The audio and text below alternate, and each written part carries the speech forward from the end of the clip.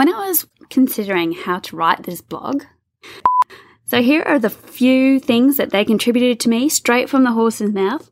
I'm going to record this again because I hate it. When I was recording. No, one more time. Okay. When I was recording.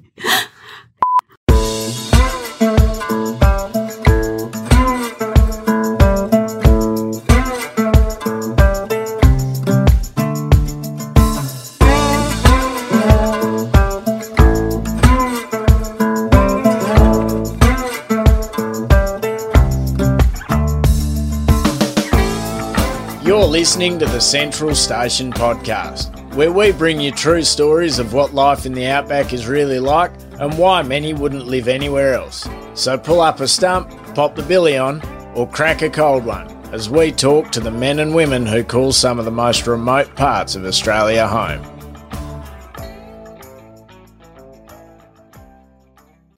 This episode is based on one of the most popular stories on the Central Station website called Tips for Station Newbies.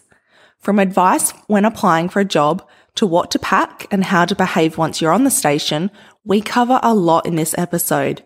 We even cover sex. So if you have little ones around, it might be best to plug in some headphones.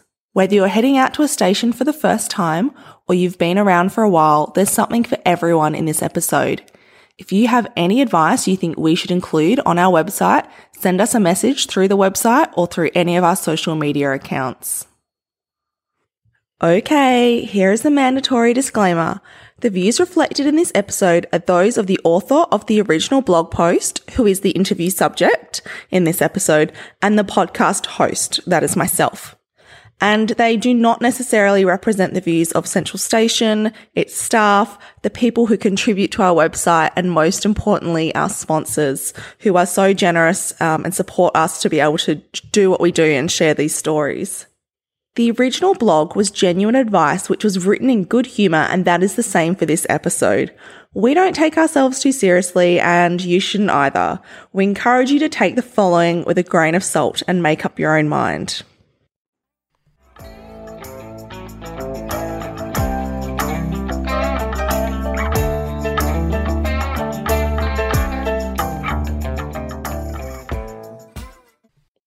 When I was considering how to write this blog, I thought to myself, I should really get some advice from friends who regularly hire young people to work on stations. And the response I got back was overwhelming. So straight from the horse's mouth, here are a few things you should know before you head out. Okay, so first up, you've written some advice on things people should know before they apply for the job. Yeah, that's true. All right, what are some tips before they even get to the station? A 2-page resume. Anything longer than that is just wasting people's time. Just get to the point, say this is what your interests are, this is how you did in school, this is any relevant work experience, these are the skills you have. That's all you need. Keep it simple. Yeah. Okay, I can also see that some of so you actually went out to all different station managers and owners and head stockmen for this feedback, and one of the tips or one of the pieces of information they've given back to you is don't call your potential future boss mate or bud, etc., because that first phone call is always the decider. Absolutely. You want to be respectful. Goodness, you don't want to make it sound like you treat everyone as if they're your best bungee and that you can take advantage of them. Yeah, that's a good point. It doesn't matter how useful you are. If you sound like a bit of a dropkick on the phone, you're probably not going to get the job. Yeah. Okay, what's the next one? And I think this is one that a lot of people get caught out on. Just be aware of your Facebook page or your social media presence in general, really. Just make sure that there are no drug references, excessive boozing, or illegal activities. I don't know, just putting it out there. That's not something that a potential employer would really like to see. I know we tend to think that, station managers are in that slightly older generation and they're not as social media savvy. No, they know how to do a Facebook stalk. And if they don't, they will get someone else to Facebook. I've been asked before, can you find this person? Actually, just last week, somebody wrote to me saying I've loved the website, blah, blah, blah. I want to get a job on a station. I've worked on a station before, and I put them in touch with the pastoralist I know. And then I got a message from the pastoralist going, I can't find her on Facebook. Can you send me her Facebook profile? Well, it's kind of telling about who that person is and what they're interested in and that kind of thing. And especially if your social media is full of like guns and pigging and, I don't know, just things that are maybe a little bit.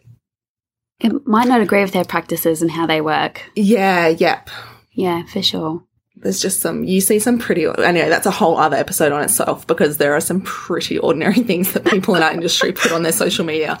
But anyway, moving right along. Be enthusiastic, but not up yourself. What do you mean by that? I just mean that be enthusiastic in terms of, yeah, you want the job. You really do want the job, but definitely do not sell yourself as more than you are. Don't say that, yep, you are the best horse person. You've broken horses in. You can ride motorbikes. You know what? In the last few years, you've attended a number of motocross competitions, freestyle jumping, that kind of thing. That's just bullshitting. Nobody is going to employ you on that kind of thing. Just be really honest and open. If you can't ride a motorbike, make sure you let them know. But say, if you are, obviously, willing to learn, because it's that intention and want to learn that will get you across the line. So many people I know are like, I employ for attitude over experience every time. Absolutely, yeah. So I guess it's sort of just like be confident but not conceited. Absolutely. All right, what's the next piece of advice you've got for us? Don't swear on the phone in your interview. If you're speaking to your potential future employer, just make sure you're polite and you can be enthusiastic and excited about the potential position and the opportunities that will be presented to you or offered to you, but definitely don't swear. Do you think, sometimes I think people think, I love how many times I've just said the word think in the 30-second period, but I think there's this perception because it's, manual labour, and for anyone obviously that you can't see me, I'm doing the big air quotes with my fingers, and that it's, not, a hugely highly paid job. People don't take it maybe as seriously and they think they can be a little bit, and because we're not wearing suits and ties to work and we kind of get dirty and messy all the time, sometimes I feel people don't take it as seriously and so they don't act as professionally. Like if I had $1 for each time somebody messaged me on the Central Station Facebook page or through our contact form on the website and it was, hey, you's got any work going, PM me or DM me or give me a call, this is my number. So, and a whole range of other things. So they're not even using proper grammar. They're not sending through a resume. They've clearly not had a look to realize that we do not offer employment. We are a website. Yeah. On the website contact form, it says, before you fill it in, it says, if you are contacting us about employment, please do not use this form. Look at the employment tab on the website. And people still write through. And it kind of really indicates that you don't have an ability to pay attention to detail or follow instructions. Or use basic English. Yeah. And so use basic English. Yeah. And so that's a big thing for me. And then just when people be like, hey, you've got any work going? Like, oh, I just got a message from somebody who just said, hey, you've got any work going? Oh my God, you could be my next head stockman. Yes, please let me chase you down. Or we post job ads. So I'm definitely getting a little bit of a rant here, but we post job ads on behalf of one of our sponsors, Ag Workforce. And so we post them on our website and people will actually comment and say, I'm interested, DM me. Since when does an employer chase an employee? Like if just because you're working out in the dust and the heat and it maybe is not the most glamorous job, you have to be just as professional in everything that you do and don't expect people to chase you offering you work. It's the same as any other job in the world. You need to hustle and earn that position. It's not like anyway, so rant over. So please always approach your employer. Do not. And approach them with correct English. With correct English, respect as well. You may not need to speak a lot in your job. You definitely need to have interpersonal skills to communicate with your crew. You may not need to be able to stand up and give like a 30-minute TED talk to the Queen, but you still need to know basic grammar. Anyway, it's a small minority of people, but just needed to get that off my chest. Okay. I also want people to remember that if you will be required to supply references because nobody wants to employ someone without having some idea of their work ethic and what type of person they are. So make sure that your references are A, up to date, B, the person knows that they're going to get a phone call from a potential future employee or employer of yours, and C, that they're actually going to give you a good reference. This is a good one because there was somebody last year that I know, and they had all their applications in for the year, and they told me, like, we were just a bit gobsmacked. They rang up a reference and they were like, oh, well, he's a nice enough fella, but no, he's got a big temper on him and he's wrecked a fair bit of gear. Probably not going to get the job. Yeah, so you just be careful about your references when you pick them. Don't piss them off, that's for sure. I see you've got on the list here, be honest about, I think that's what you mentioned a little bit earlier as well, but I just want to go back over that. Be honest about your ability and what you're keen to learn. Absolutely. If you think you're a crusty demon and you've been there, done that, then you can tell them that, but you probably also still won't get the job because it will make it seem like you're really rough on gear. But if you have epic skills, make sure you mention it. But if you don't, also mention it and just say, you know what, this is a skill that I'm lacking, but I'm really keen to learn if you are keen to learn. If you don't want to learn those things, then potentially that job's not for you. Exactly. And I think by trying to make yourself sound better, sometimes it could also work against your favour. So while you, in some positions, may not be experienced enough for that role, if you apply to somewhere and say, yeah, I can do this, this and this, they go, oh, well, we're actually looking for a first year, you'd probably suit more of a head stockman role. Next up, I think we mentioned about having all your documents in order before you head up. The reason why I said that one is because quite often during regular people business hours, the standard business hours, you are going to be out in the paddock, away from the station, potentially eating your lunch under a truck or under the shade of a tree because you're too far out to go back home and eat a lovely meal in the kitchen. So if you are depending on that time to try and track down your tax file number, for example, or your banking records or your Medicare number, you might miss the opportunity, and it's going to be quite a lot more difficult for you being remote than it would be before you leave to head up there. That's a really good point. Just have everything printed out and ready to go when you get there, because they will definitely need your super and your tax file number. Yeah, super too. And I like this bank account in your own name and access to that bank account. But I like you've also said, a general understanding of what superannuation is, because a lot of employers will just put you in their nominated one. And then as you have different jobs, you end up with like 20 different super accounts. You're paying these fees, paying for insurances and stuff. And, you know, you may think, oh, I'm not going to need super for a long, long time. But let me tell you that those years will creep up on you. And before you know it, you'll be like, oh my God, I'm 30 and I have no super. Anyway, I'm not talking about myself or anything. Moving on.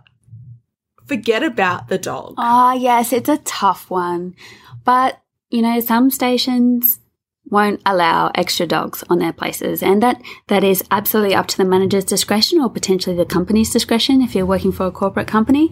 However, it's there for a reason. It's there to protect potentially the dogs that are already on the station if they're there for a specific purpose, such as mustering, or they are there to protect the other people working on the station. It is quite a risk to accept other people's dogs onto your place because as a manager, you've got no control over them, and you can encourage your staff to take care of them in the way that you wish them to. But, you know, it's not really fair for another dog to also be left at home tied up for days on end while you're out at camp and that kind of thing. That is true. I think it's definitely a question worth asking if you get to I'm not sure if you should ask it earlier or later on in the interview process, because I do know there are some stations that will let you bring a dog. Yeah. I did meet a manager last year and he's like, no, I want people to have a pet, because then his line of thinking was that they would hang around longer because they would feel more at home and like they've got their own stuff. But yeah, you do need to consider that, you know, your dog will either be caged or tied up. Like they're most likely not going to be running around the home. So just even if they're a cute little sausage dog, well, surely nobody would make you chain up a sausage. I don't know. We should ask. It's worth the question. But yeah, it's definitely worth talking about. Yeah. This next one, oh my God. So we did the very first thing that you mentioned was the clear, concise resume. Yes. And I think what you're about to say next also ties back to the social media bit as well, when people will social media stalk you. What is it? Pegging? Yes. So you said, do not mention pigging on your resume. This one actually was contributed by a manager team, husband and wife team, who said that everyone that they interviewed that year had said, yeah, we want to come north pigging. And, oh, yes, they're just like, no, we want you to be focused on work. We're here to employ you to work, not to chase pigs. Yeah. And so it was a bit of a no-go. Bless. And probably a social media feed full of you, like, holding a gun or a knife over a half-dead pig or a pig, you know. Hopefully a dead pig. Yeah. God, dear Lord, definitely a dead pig, please. And killed humanely while we're on that topic. But, yeah, it's just not. We're not saying don't have a pastime. We're not saying don't have hobbies, but definitely don't list it as your main interest for wanting to head north. Yes. And get a job at that location. Yeah. It's something, you know, if the opportunity arises, you might, you know, like if you get to go fishing, you do, but you probably won't. So, but yeah, it's probably not the, not going to be doing look. that day in, day out. Yeah. Okay. Try not to have a preconceived idea of what a jackaroo should be. I wish somebody could have told me this before the first time I headed out to a station, because all I knew about stations was McLeod's Daughters, and I rocked up with a flannelette shirt and a what do you call it, a wife beater, one of those blue singlets. You did that not. shearers wear. Yeah. In saying that, though, this was a cattle station in the Southern Rangelands, and they don't really dress like the rest of the country, so I could kind of get away with it. I also had on like I don't know what they call, like Blundstone boots or those, what are they? I think they're made in South Australia. They're kind of like work boots that like jodhpur boots. So they're really Rossi boots. Rossi, yeah. Yeah, I had some Rossi boots, you know. So I just, yeah. So I like that you said here, stay true to yourself. Don't try and be someone that you're not. Like, yeah, definitely. Over the years, I've been really fortunate to meet a number of young people coming onto stations, and just the diversity of the people coming that want to work up north and want to experience what the north has to offer or the outback has to offer, you know, but you're bringing your own story with it. And that is so unique. How everyone's got to where they are and what's driven them there makes you unique and makes people want to talk to you because you're not the same as everybody else. It makes you interesting. So don't give that up. Absolutely. And certainly don't sacrifice the things that you like. Unless it's picking. No, just kidding. Unless it's picking.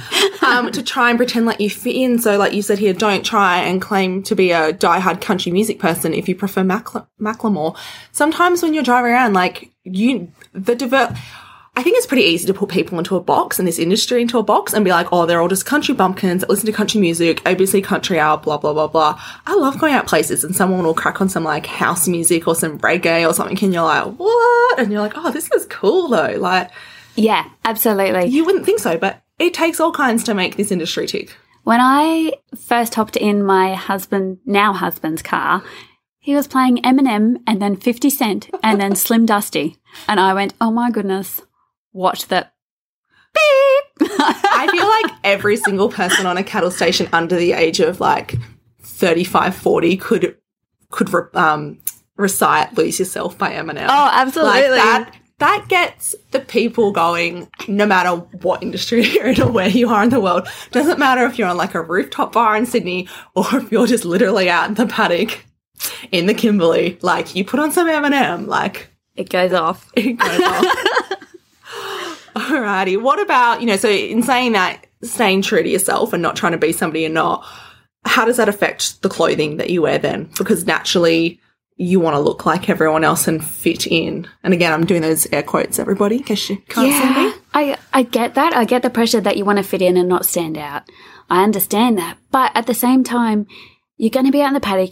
You're going to be doing work that involves getting dirty and potentially tearing. I'm going to say potentially, but it's actual. You're just going to tear your clothes. Barbed wire will ruin your life.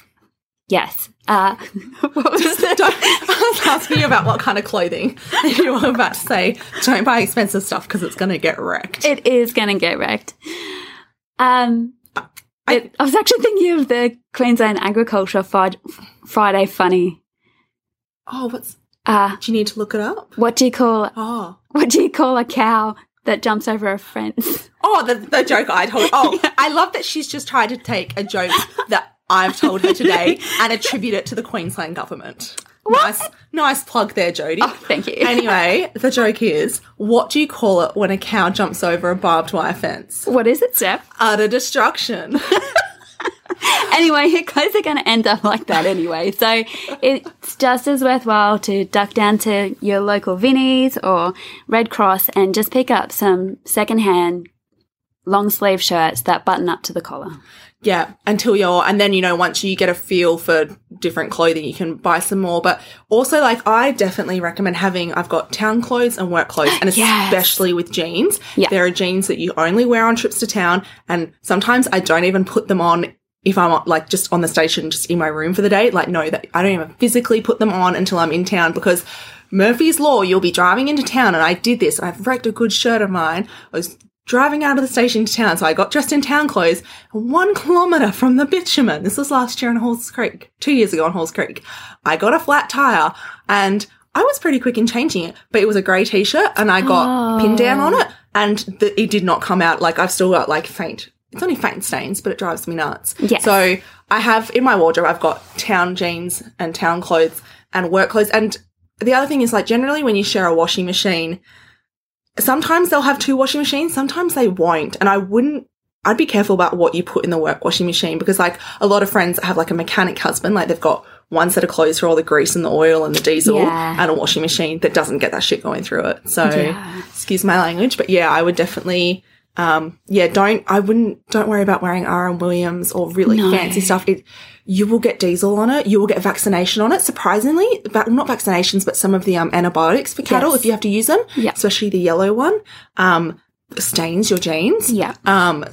All sorts of stuff will stain you, diesel, oil, whatever. So definitely have a non-fancy set of work clothes. Absolutely. But at the same time, if you think you're going to stick around for a long time, then you can kind of invest in some good quality, tough, longly comfortable things. So, yes, definitely. Good ideas. Yeah.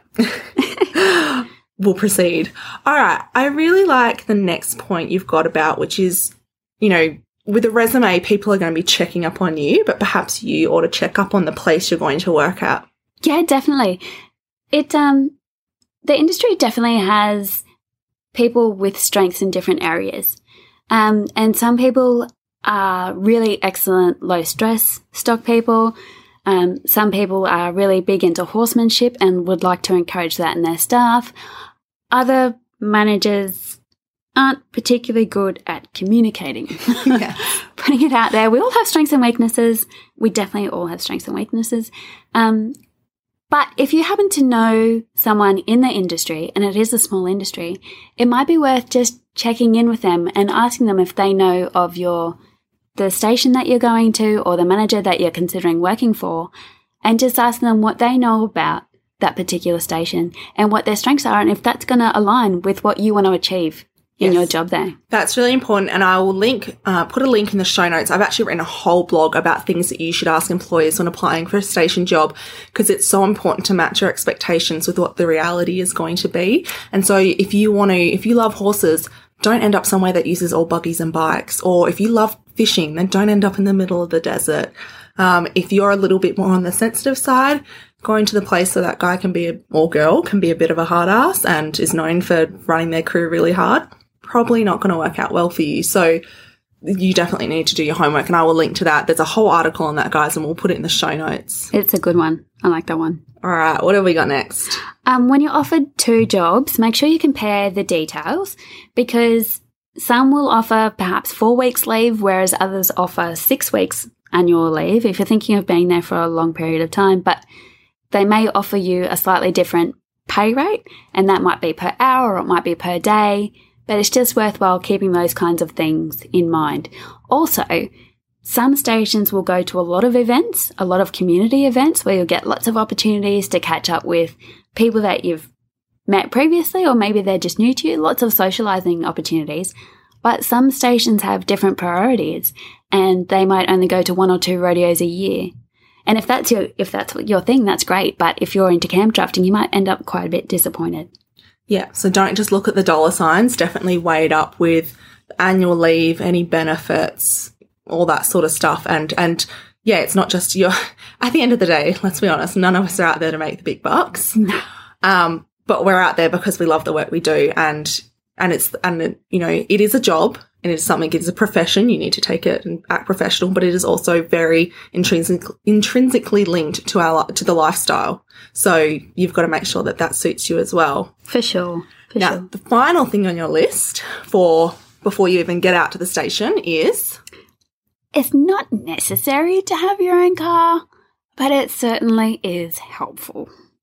If you want to, for example, head into the pub for the weekend because you have the weekend off, or for a night, I shouldn't say, not a weekend, or whatever our listeners happen to choose. If you want to go to coffee club. If you want to go to coffee club, then you need to, and you don't have a car, then you need to line up someone else who is going or ask to borrow their vehicle, and it's an imposition to others. Whereas if you have your own car, you can be quite self-sufficient. You can choose to take other people with you. You could choose to go by yourself, but pretty much you've got control over your own actions and when it is you come and go. Alrighty, up next on our list of tips for station newbies is some packing recommendations. Now, you've got a very short and succinct... I love how many times I have to repeat my words in this episode. I'm not going to edit this out either, guys. Keep it real. It's real. You need to know I'm no Pip Courtney. I'm definitely no Pip Courtney. Anyway, these... Aspirations. Hi, Pip. Can you please mentor me? Anyway, I'll let you read out your list and we can talk about them, and then I might chuck a few things on. Yeah, cool. So just to again clarify that this list was composed by friends and colleagues who gave me suggestions as to what they think the people that they hire and that they employ should bring onto stations with them. So things like a notebook and pencil, such as the little ones that elders and the landmarks used to have. I think that's so important. I always use one like you may be asked to tally in the yards that day, and they may have their own tally book. But if you're out in a ball run and you see, or if you're out mustering and you see something broken, or you just see something, or you're in the mob and you're like, oh, that cow, and you need to write down a tag number. Yeah. Like you just need to be able to. Phones are also very handy if you're allowed to have them, if you can take a picture of the problem and come back and be like, oh, I saw, the swelling on this leg, or this fence was down, or what's wrong. Like that can also be very helpful, but you need to write it down, or guaranteed you'll forget it, and do not write it on your hands because it will sweat off. If you get to breakfast and you get given a list of jobs for the day, you're going to be a lot more efficient if you've got it written down in a notebook in your pocket than having to go back to a whiteboard or whatever it was, or forget something. Yeah, the next thing is an absolute staple. Oh my goodness gracious. Could not emphasize this enough. 5-litre water bottle, if not bigger, with your name on it. Yeah, you don't want to be sharing. And this actually came up in the episode I did with Kate Everett. I was like, what are some things I don't even know what I asked her, but she's like, bring a water bottle and bring a real one, not like a pump water bottle from the servo. And I was like, yes, ma'am. Definitely not cut it. You'll go through that before smoker and then you'll be dry for the rest of the afternoon. Perish. Good multivitamins, some Staminate or Gatorade, some kind of electrolyte replacer, sunscreen. Put it below your eyes. So then when you do sweat, it doesn't run into your eyes and you can't see. That is actually, that's taken me 30 years, but I've just learnt something today. Bandanas, if you have them, they're really quite good. Not only can they protect your neck area from sunburn, but also when it does get dusty, because unfortunately it does, yards do get dusty as much as we all try to minimise it as a risk. It does happen. You can also use it to help breathing easier. And you can never have enough sun protection. So we've got a blog, and I'll link this in the show notes as well. Rainey, who is a contractor and been contracting for ages, absolute boss, always wears a big hat, long sleeve shirts, bandanas, sun cream, sunglasses. Like this girl is covered head to toe. And she wrote a blog for us about how she got skin cancer. Wow. So, and it doesn't, that's somebody who covers up all the time. So it's just not worth the risk. Like, definitely not. Nothing is worth that risk. Also putting it out there, AeroGuard. Now, some people would say that you're soft if you have to use AeroGuard, but I would consider it as not having to scratch yourself 24 hours a day. Yeah. And if you go out to camp, if you're on a station that camps out, take it with you there too. Oh, yes, definitely. Now, I love this. And this is going to come into what we talk about at the end of this episode. Yes. But I want you to, can you please read it out the way it is written? I will, but I just want the listeners to know that I'm blushing right now. condoms, condoms, condoms. Make sure you take some with you. Take lots with you. In case you guys didn't get the message, Jodie wants you to pack condoms, condoms, condoms. She has not written it once, but 3 times. Now, I don't probably feel need like, more than 3 packs. I feel like that wasn't my contribution. I feel like other people contributed it, and I'm just now in charge of reading it out to everyone. There's a saying from the movie Lonesome Dove. Pretty sure it's Lonesome Dove. It's better to have it and not need it than need it and not have it. That is so true. So if you don't use those, somebody else will. They definitely will. And then you can be like a fairy godmother and keep the population low. Moving right along. Girls, make sure you have many packs of hair ties. And for goodness sake, if you have long hair, make sure you plait it up and keep it out of your face and out of the way so that it doesn't get tangled and caught up in machinery. Yeah, it's all well and good if you have super cute hair in your Instagram photo, but then if you get caught in a PTO shaft, like... not going to have the hair. Or probably a scalp. So that, I know that was a very extreme option, but like just... There are times and places, you know, like maybe at the end of the day, like there's certain times and places where you can maybe like, you know, redo your hair a little bit for a photo or something, but they're few and far between and keep it to that. Yeah. You know, like after knockoff times. Yeah, definitely. After knockoff. Let your hair down, that's fine. If we see you on Instagram and you're in the yards, like working a slide gate or something, and you've just got this amazing blonde mane like flowing around you, no one's going to take you seriously. Like, what are you doing? Not a single one. Anyway, same for blokes as well, though. Like, this is not this is anyone with long hair. Yes, sorry. Equal opportunity. Yes. Man buns also acceptable. Yes. For some people. Now we're moving on to attitude. You got quite a few responses on this from station managers and owners about things people should really keep in mind about their attitude before they head out to a station. I think that there were a few key ones that were reiterated in a number of ways, but the main ones were use your brain, think before you act, and also demonstrate a willingness to listen and ask questions. If you are uncertain about something, either where or how or why, ask, because you're more likely, or definitely in some cases, to do a better job and actually do what it is that your manager was asking from you if you ask those questions, as opposed to going, yeah, I can do that, and go off and do something half-cocked.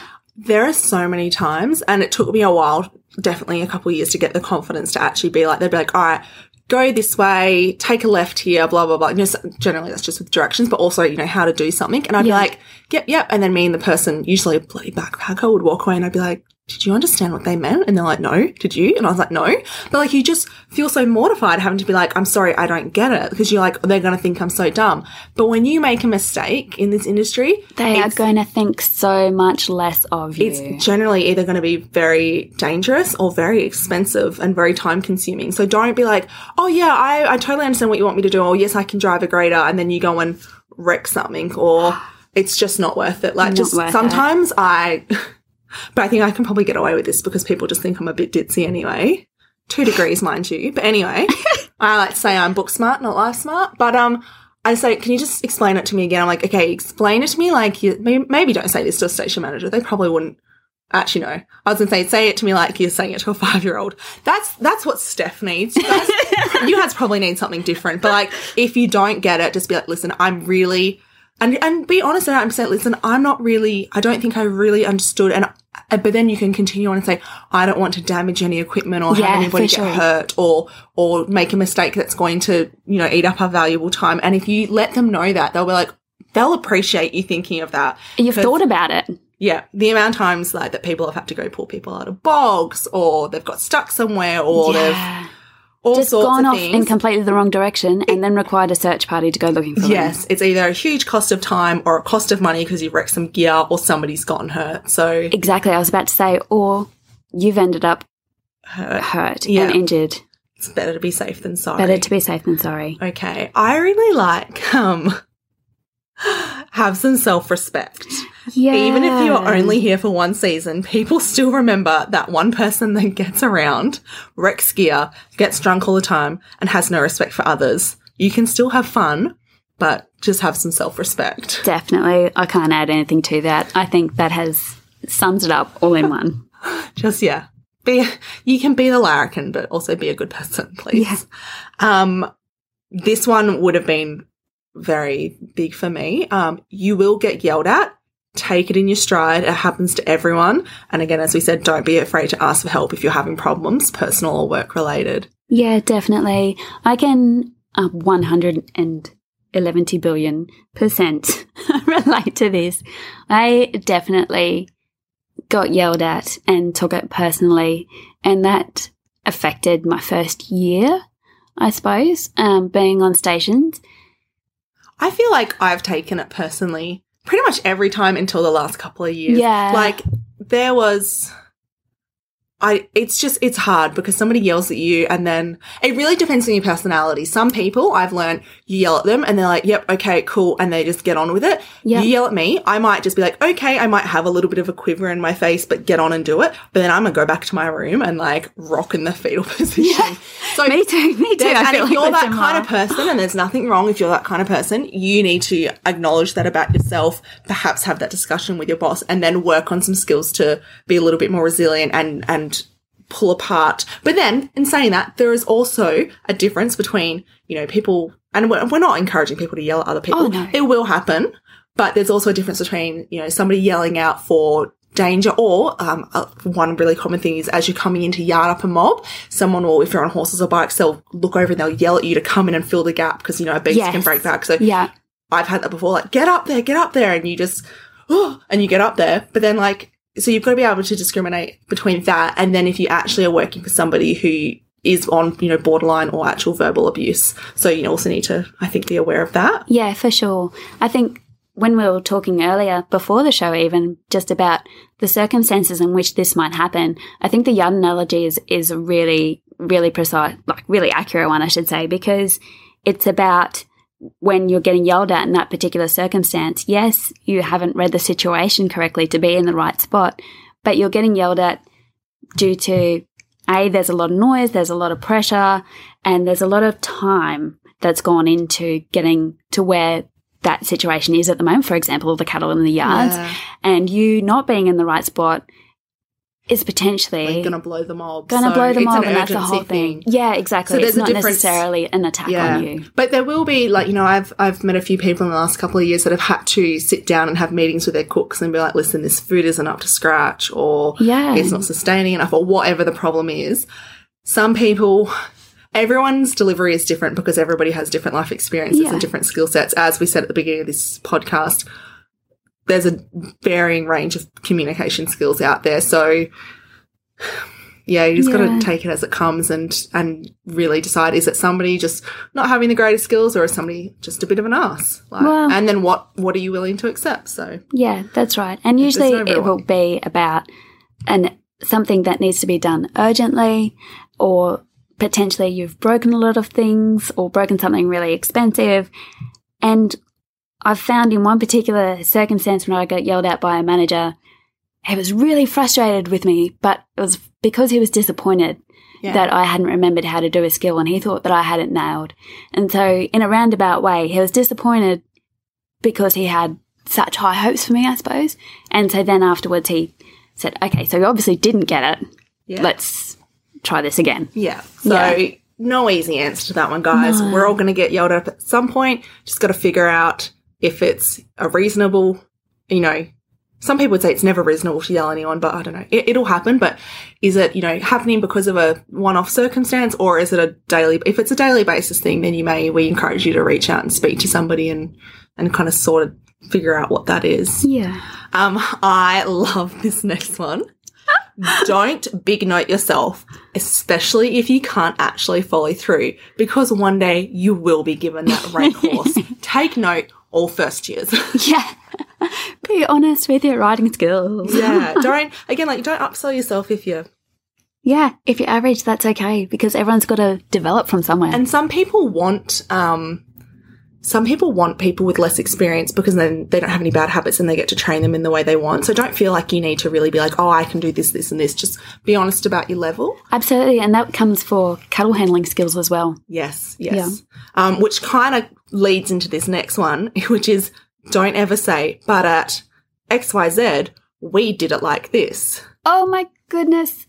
This drives me absolute batshit crazy. I'm sure I did too. No, guilty. Back in the day. But the reason you're being asked to do it the way that you're being asked to do it is because the manager's experience has led him to believe that this is how this works on this particular station in this environment with this type of cattle, with that type of machinery or animal.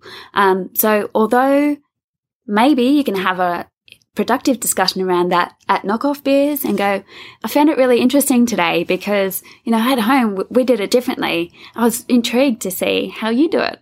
But coming straight out with, well, in New South Wales, we do it like this. Nobody wants to hear that. I really like the suggestion you just had though about waiting until knockoff time and then phrasing it in a way out of curiosity, because one of my favourite things that from all the places I've worked, all the different parts of the industry and around the world, is I kind of make a little melting pot. I learn little bits and pieces from everyone and then form my own way of doing things.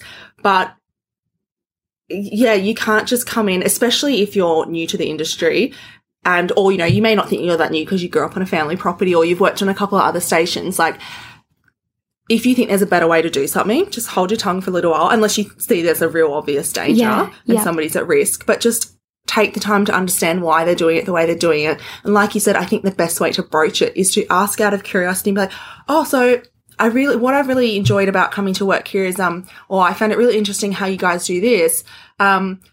Have you ever seen, I worked at this place and they did it this way, and I was wondering how you think the two compare, and do it as a discussion like that. Because can you imagine being like somebody who's worked their butt off, in the stock camp, they've made it to head stockman, they've made it to manager, they're responsible for crew of people, or maybe they own the place, so, then they've got the whole, they're responsible for all this stuff, and then next minute some 17, 18-year-old is like, well, I don't think that's how you should move cattle up the race. That kind of rings an alarm bell.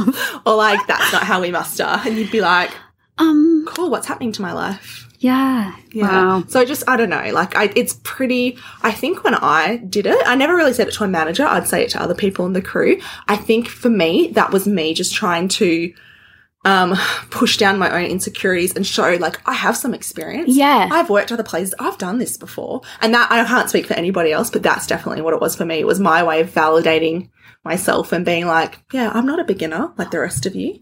Well, potentially maybe as a take home from this, we could think of it as a learning opportunity when you're being asked to do something differently. Take it as a learning opportunity.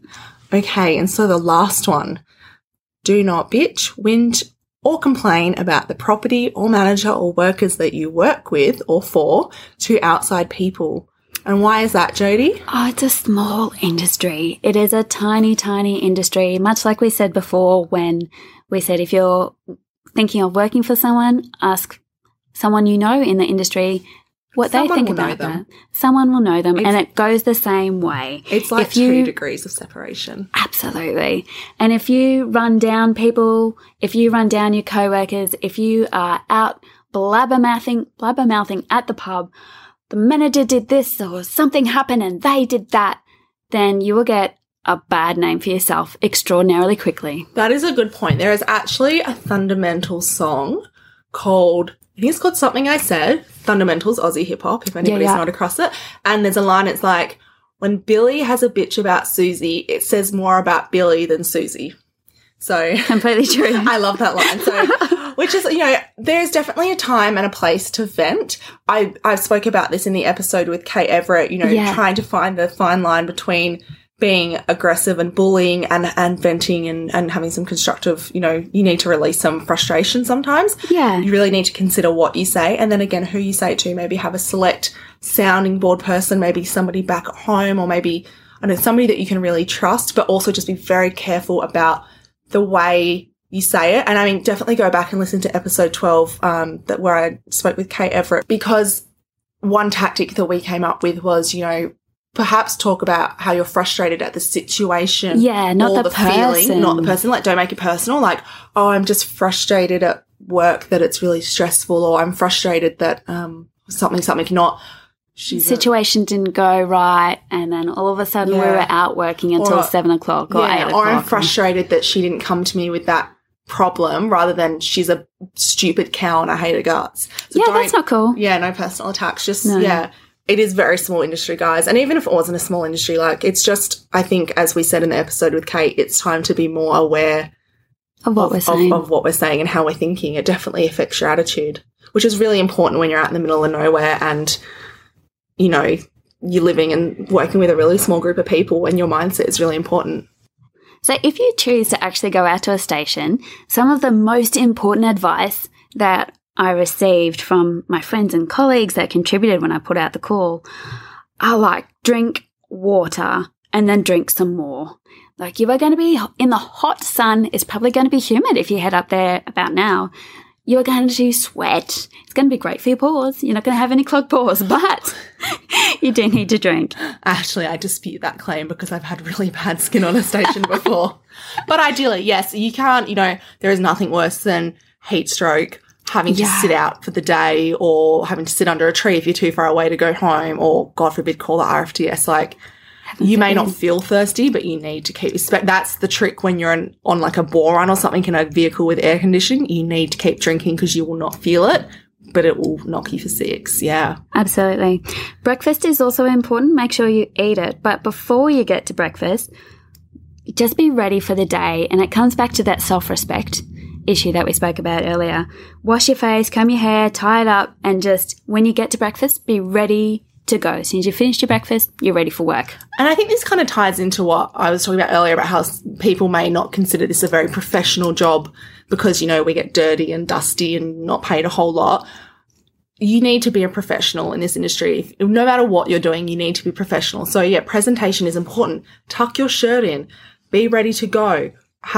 Brush your hair. Don't walk into the kitchen at, even if it's a 4:30 breakfast, don't walk in there and look like you've, just got a mess of hair and you're half asleep. Splash some water in your face, you're turning up to work. So absolutely.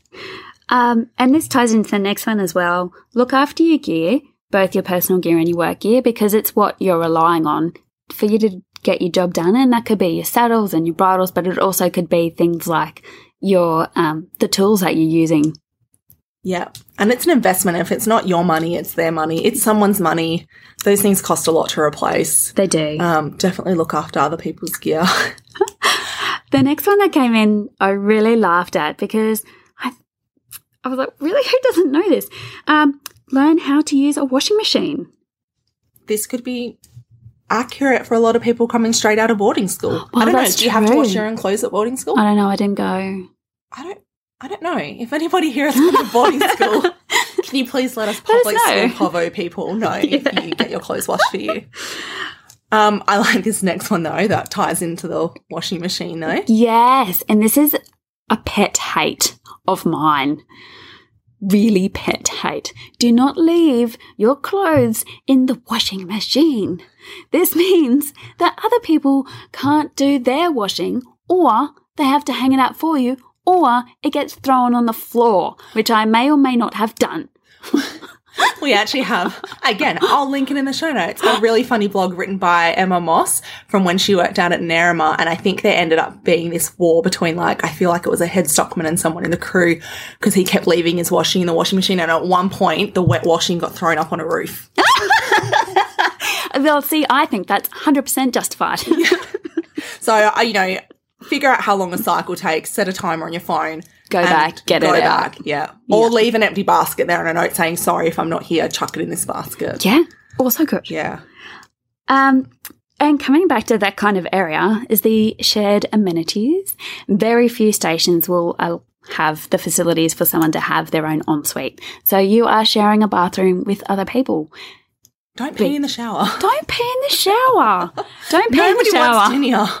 Nobody wants tinea. Don't pee in the shower. But also just clean up after yourself. If you've got water splashed everywhere, just mop up after yourself. Keep the facilities Get rid of the toothpaste in the sink. And God forbid, if you're sharing with blokes, guys, if you shave, wash it down the sink. There's nothing grosser coming to wash your teeth and there's just hair everywhere. That's what you get when you get married. We don't want that now. Yeah. Yeah. Okay, this one could have a big impact on how your season goes. Absolutely. Be nice to the cook. Always say thank you to the cook. Always. Always say thank you. They are a person too, and they are a very important person in your life. They are a very hard-working person that feeds you nutrients, that enables you to get through the day. Say thank you. And even if they're pretty bloody average, it could always be worse.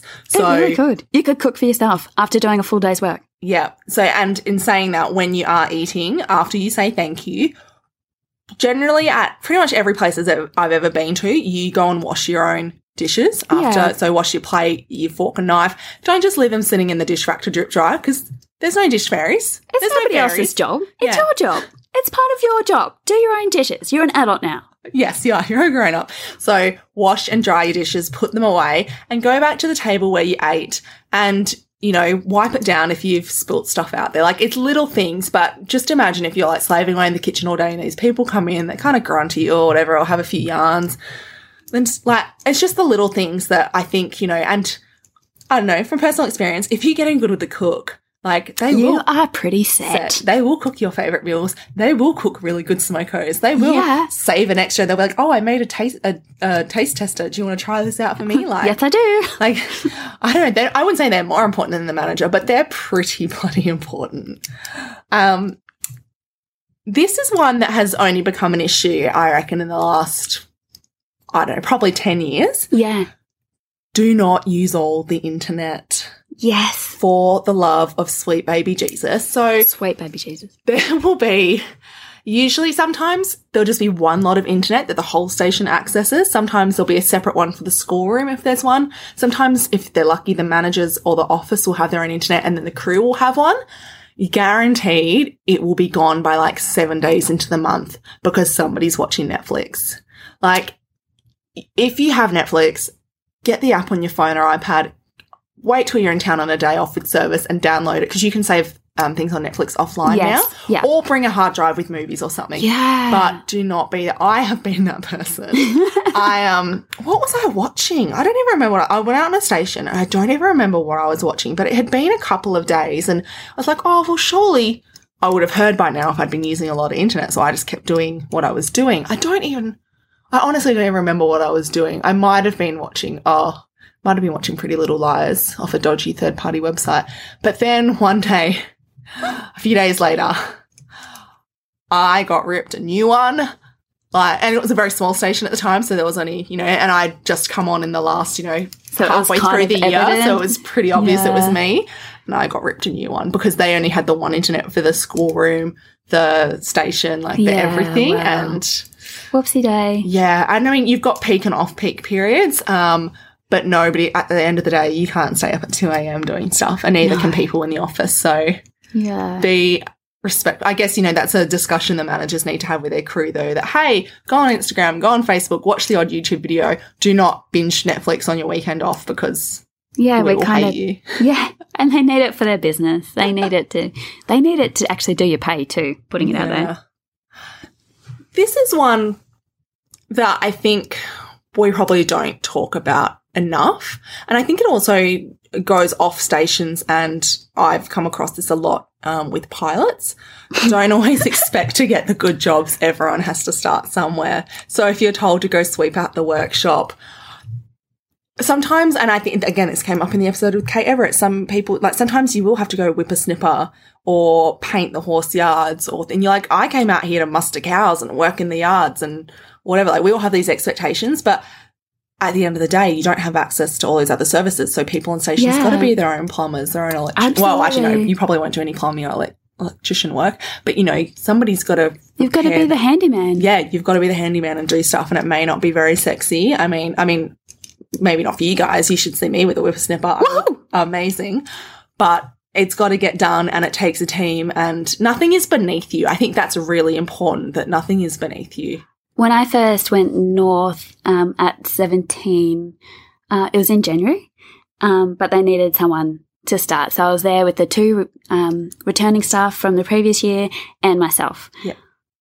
But it was January and it rained. And so I literally mowed the lawn for 4 weeks straight. Was it a ride-on mower? Yeah. Oh, that sucks. It really did. But there was actually not a great deal else that could be done at that time because it was raining. Whatever you do, put pride into your work.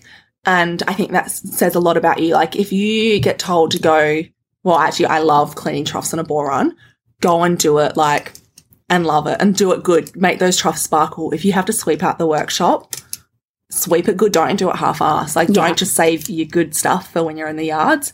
Show that. It really shows who you are, I think, if you do it everywhere. Definitely. So a really important one that if you take one thing away from this episode, I think, hopefully you take away everything, but if you're going somewhere, make sure somebody knows where you're going, no matter how insignificant it seems. I used to be honest, can I have a confession? Oh, I used to find that telling someone where I was going all the time frustrating. I felt like people were just trying to keep an eye on me and keep tabs on me and wanting to know everything that I was doing. Hopefully I still did it anyway. I can't really remember. But at the time I was too young and naive and stupid. Just realised it was actually about safety. It was about guaranteeing my own safety. It's really important because it's not easy to find someone. And if somebody, first of all, people need to know if there's a problem. So they need to know that you're actually missing, not, she should have been back by 3, but they might think, she should have been back by 9 p.m. They need to know when that, when do they start looking for you? Generally, if you're on 1,000,000 acres, it's a long bloody time to try and find someone. Like, where do you even start? People need to know. So with helicopter pilots, it's called a SAR time, so search and rescue. So when they leave one place and go to another, the place they leave, or generally like it's the office or not, they give a SAR time. They say, I'm heading out to this station, SAR time 4 p.m. So that you know that if it gets to 4 p.m. and I always set an alarm on my phone, if those pilots didn't ring, that's when you be like, okay, don't panic. And then you try and track them down, and generally you could get to them and you'd be like, you missed your SAR time. You owe me like 500 cartons of beer. Yes. But if you can't get through to them, that is when you initiate search and rescue. So that is the point of it. And so usually if they get to the station at 3:50, they'll message you to go cancel SAR. They always cancel the SAR. Yeah. It's so important. Now, I'm not saying you have to give a SAR if you're going out in a boron, but generally you say, hey, I'm going out in a boron.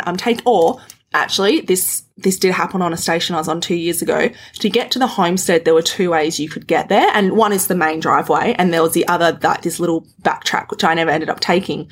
And one night, it was nighttime, and we knew somebody was coming from the other station next door to our station, and we were looking out for them, and they weren't there. And then we noticed the headlights coming through the other track. They were coming around the back of the homestead, and the manager had to have a word to them and say, if you're going to come the unusual way, you need to let us know, because if you'd broken down or if you didn't arrive, we would have gone looking, right. And it was a 3-hour drive, so you could have been anywhere on that 3-hour stretch. So we would have been all on that other track when you could have only been a few k's out of the, Yeah. So it's just basic, and it might feel silly. And some people, even if you take on this advice and tell people where you're going, and people go, yeah, that's cool, I don't need to know, still do it. Because I worked on a place in America when I was working on a ranch, a really big spread. It was just over 500,000 acres. And every time, I guess that's how I knew it's very different culturally. Every time I'd go out somewhere on the ranch, I'd be like, this is where I'm going, this is what time I'm due back. And they'd be like, yeah, so? Well, that's nice to know. And I'm like, and then like even when I'd go into town that was an hour and a half away, I'd be like, when I was leaving town, I'd ring them. Or when I got to town, I'd ring them, be like, I made it to town. And then when I was leaving town, I'd be like, I'm leaving town now, I'll be home in an hour and a half. And they'd be like, that's nice. And I'm like, well, if I'm not home in an hour and a half, I've probably rolled my car or hit a deer or an antelope, or I actually did hit an antelope one time, but but it's just basic. Anyway, I just think that's really important. And then just to lighten the mood a bit, because I got a little bit on my depressing high horse just there. The last one is, when you go out, you are representing your employer, you're representing the company, so behave. And if you're not going to behave, then lie about where you work. So if you go out to a rodeo and you cause an absolute ruckus and you work at Station A and somebody goes, where the bloody hell do you work? Just say you work at Station B. I've never heard that tactic before, but I like it. Or just say you work at like Drover's Run or Killarney. Oh, no, Killarney is an actual real station, so maybe not. That was the name, isn't it? But I don't actually encourage that. So generally just behave. There are stations that have got themselves banned from certain roadhouses and pubs and stuff because people before them have run an absolute muck and just been so disrespectful. And yeah, so no one wants them around. Yeah, so either behave or lie about where you work. Moving on.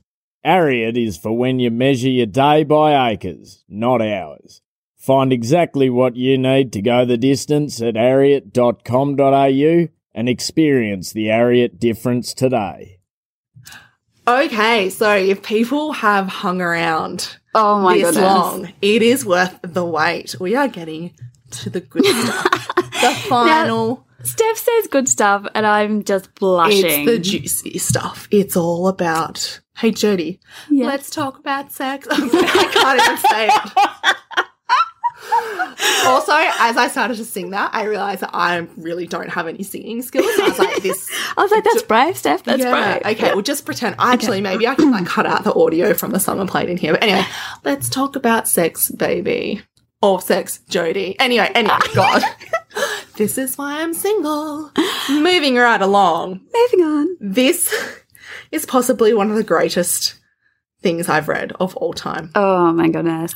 Fornicating with your workmates is incest.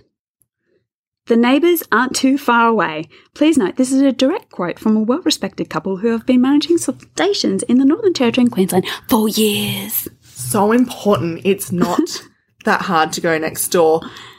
There's so many issues with this. Like, actually, I did station I was at a couple of years ago. Within like the first month, all the first years had coupled up like perfectly between the stations. Yeah. And I was like, guys, A, independence, B, when it goes to shit, because generally, it doesn't, sometimes it'll last and that's great. But if it doesn't, you got to work with those people for the rest of the year. You kind of do. And if it does work out great, if you think there is something there, what's the harm in just chilling out until like second round or something, or the rodeo? Like, just don't jump into bed straight away. Or who says you have to jump into bed with them at any point in time? Like, get to know them. My advice, wait till you see them work cattle in the yards, because for me that is a huge turn off. If somebody is really shit in the yards and I don't like the way they work cattle, there's no way they're getting my swag. So maybe you should just hold out until you've done some cattle work with them. There'd be nothing worse than hooking up with someone, I reckon, and then watching them like try and load a truck or work in the yards and they're like, jiggering something or going like, oh, just yelling, and you just be like, oh my God, I slept with that. So just take your time on that one. Yeah. The other way you've expressed this is you were living in a small community. Be careful where you throw your cat. Could you explain that one for me? No, I'd prefer not to. Just think about where it is that you're putting your genitalia, I guess. Yeah. And potentially where the corresponding genitalia might have been before. Yes. So this corresponds to get an STI check at least every year, even if you've been careful. Now, I have a fabulous story when I once worked for a company. So they had a few stations around the north, and one person somehow got chlamydia and slept with another person, and they slept with another person in the company. This was, rodeos that all got, and eventually, there was chlamydia on, all those company stations. Obviously not me, because I'm a nun and I have no life or social skills, so I definitely wasn't sleeping with anyone. But while I can laugh at it, some of those STIs are ones that you don't get signs for. I think everyone's kind of got a bit freaked out when it had tested. And so chlamydia, I'm pretty sure it's that one that, you don't have any symptoms and it can actually make you infertile. So you don't want to, especially if you're having a gap year up north, you don't want something you've done on a year off to literally impact the trajectory of the rest of your life. Absolutely. And you don't want to be known as that person who passed it around as well. Oh, my goodness. So be safe no matter what you do, please. And there are clinics everywhere, even when you're at remote, go to an Indigenous community. A lot of the communities will have clinics. Yeah. Get a test. If you're in town, get a test. They also have the travelling nurses, the remote nurses. They are invaluable. Take the time, go see them, get tested. Now, the very last point we're going to talk about, I feel like there must be a story attached to it, so I would like you to tell me, please. You've said, if sleeping in a tent at camp, be sure to turn the torch off, because people can see you, or at least they can see your shadow. Jodie, I feel like this has come from a direct experience. That's a significant no, Steph. Yeah. Pretty sure it's self-explanatory. Don't shy away, Jodie. Tell us the story. Was this you in the tent, or was this someone else? No, definitely not me in the tent.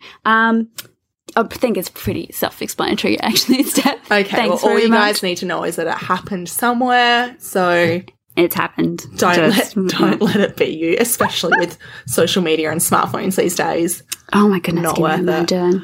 Anyway, we've covered a lot. That is an hour.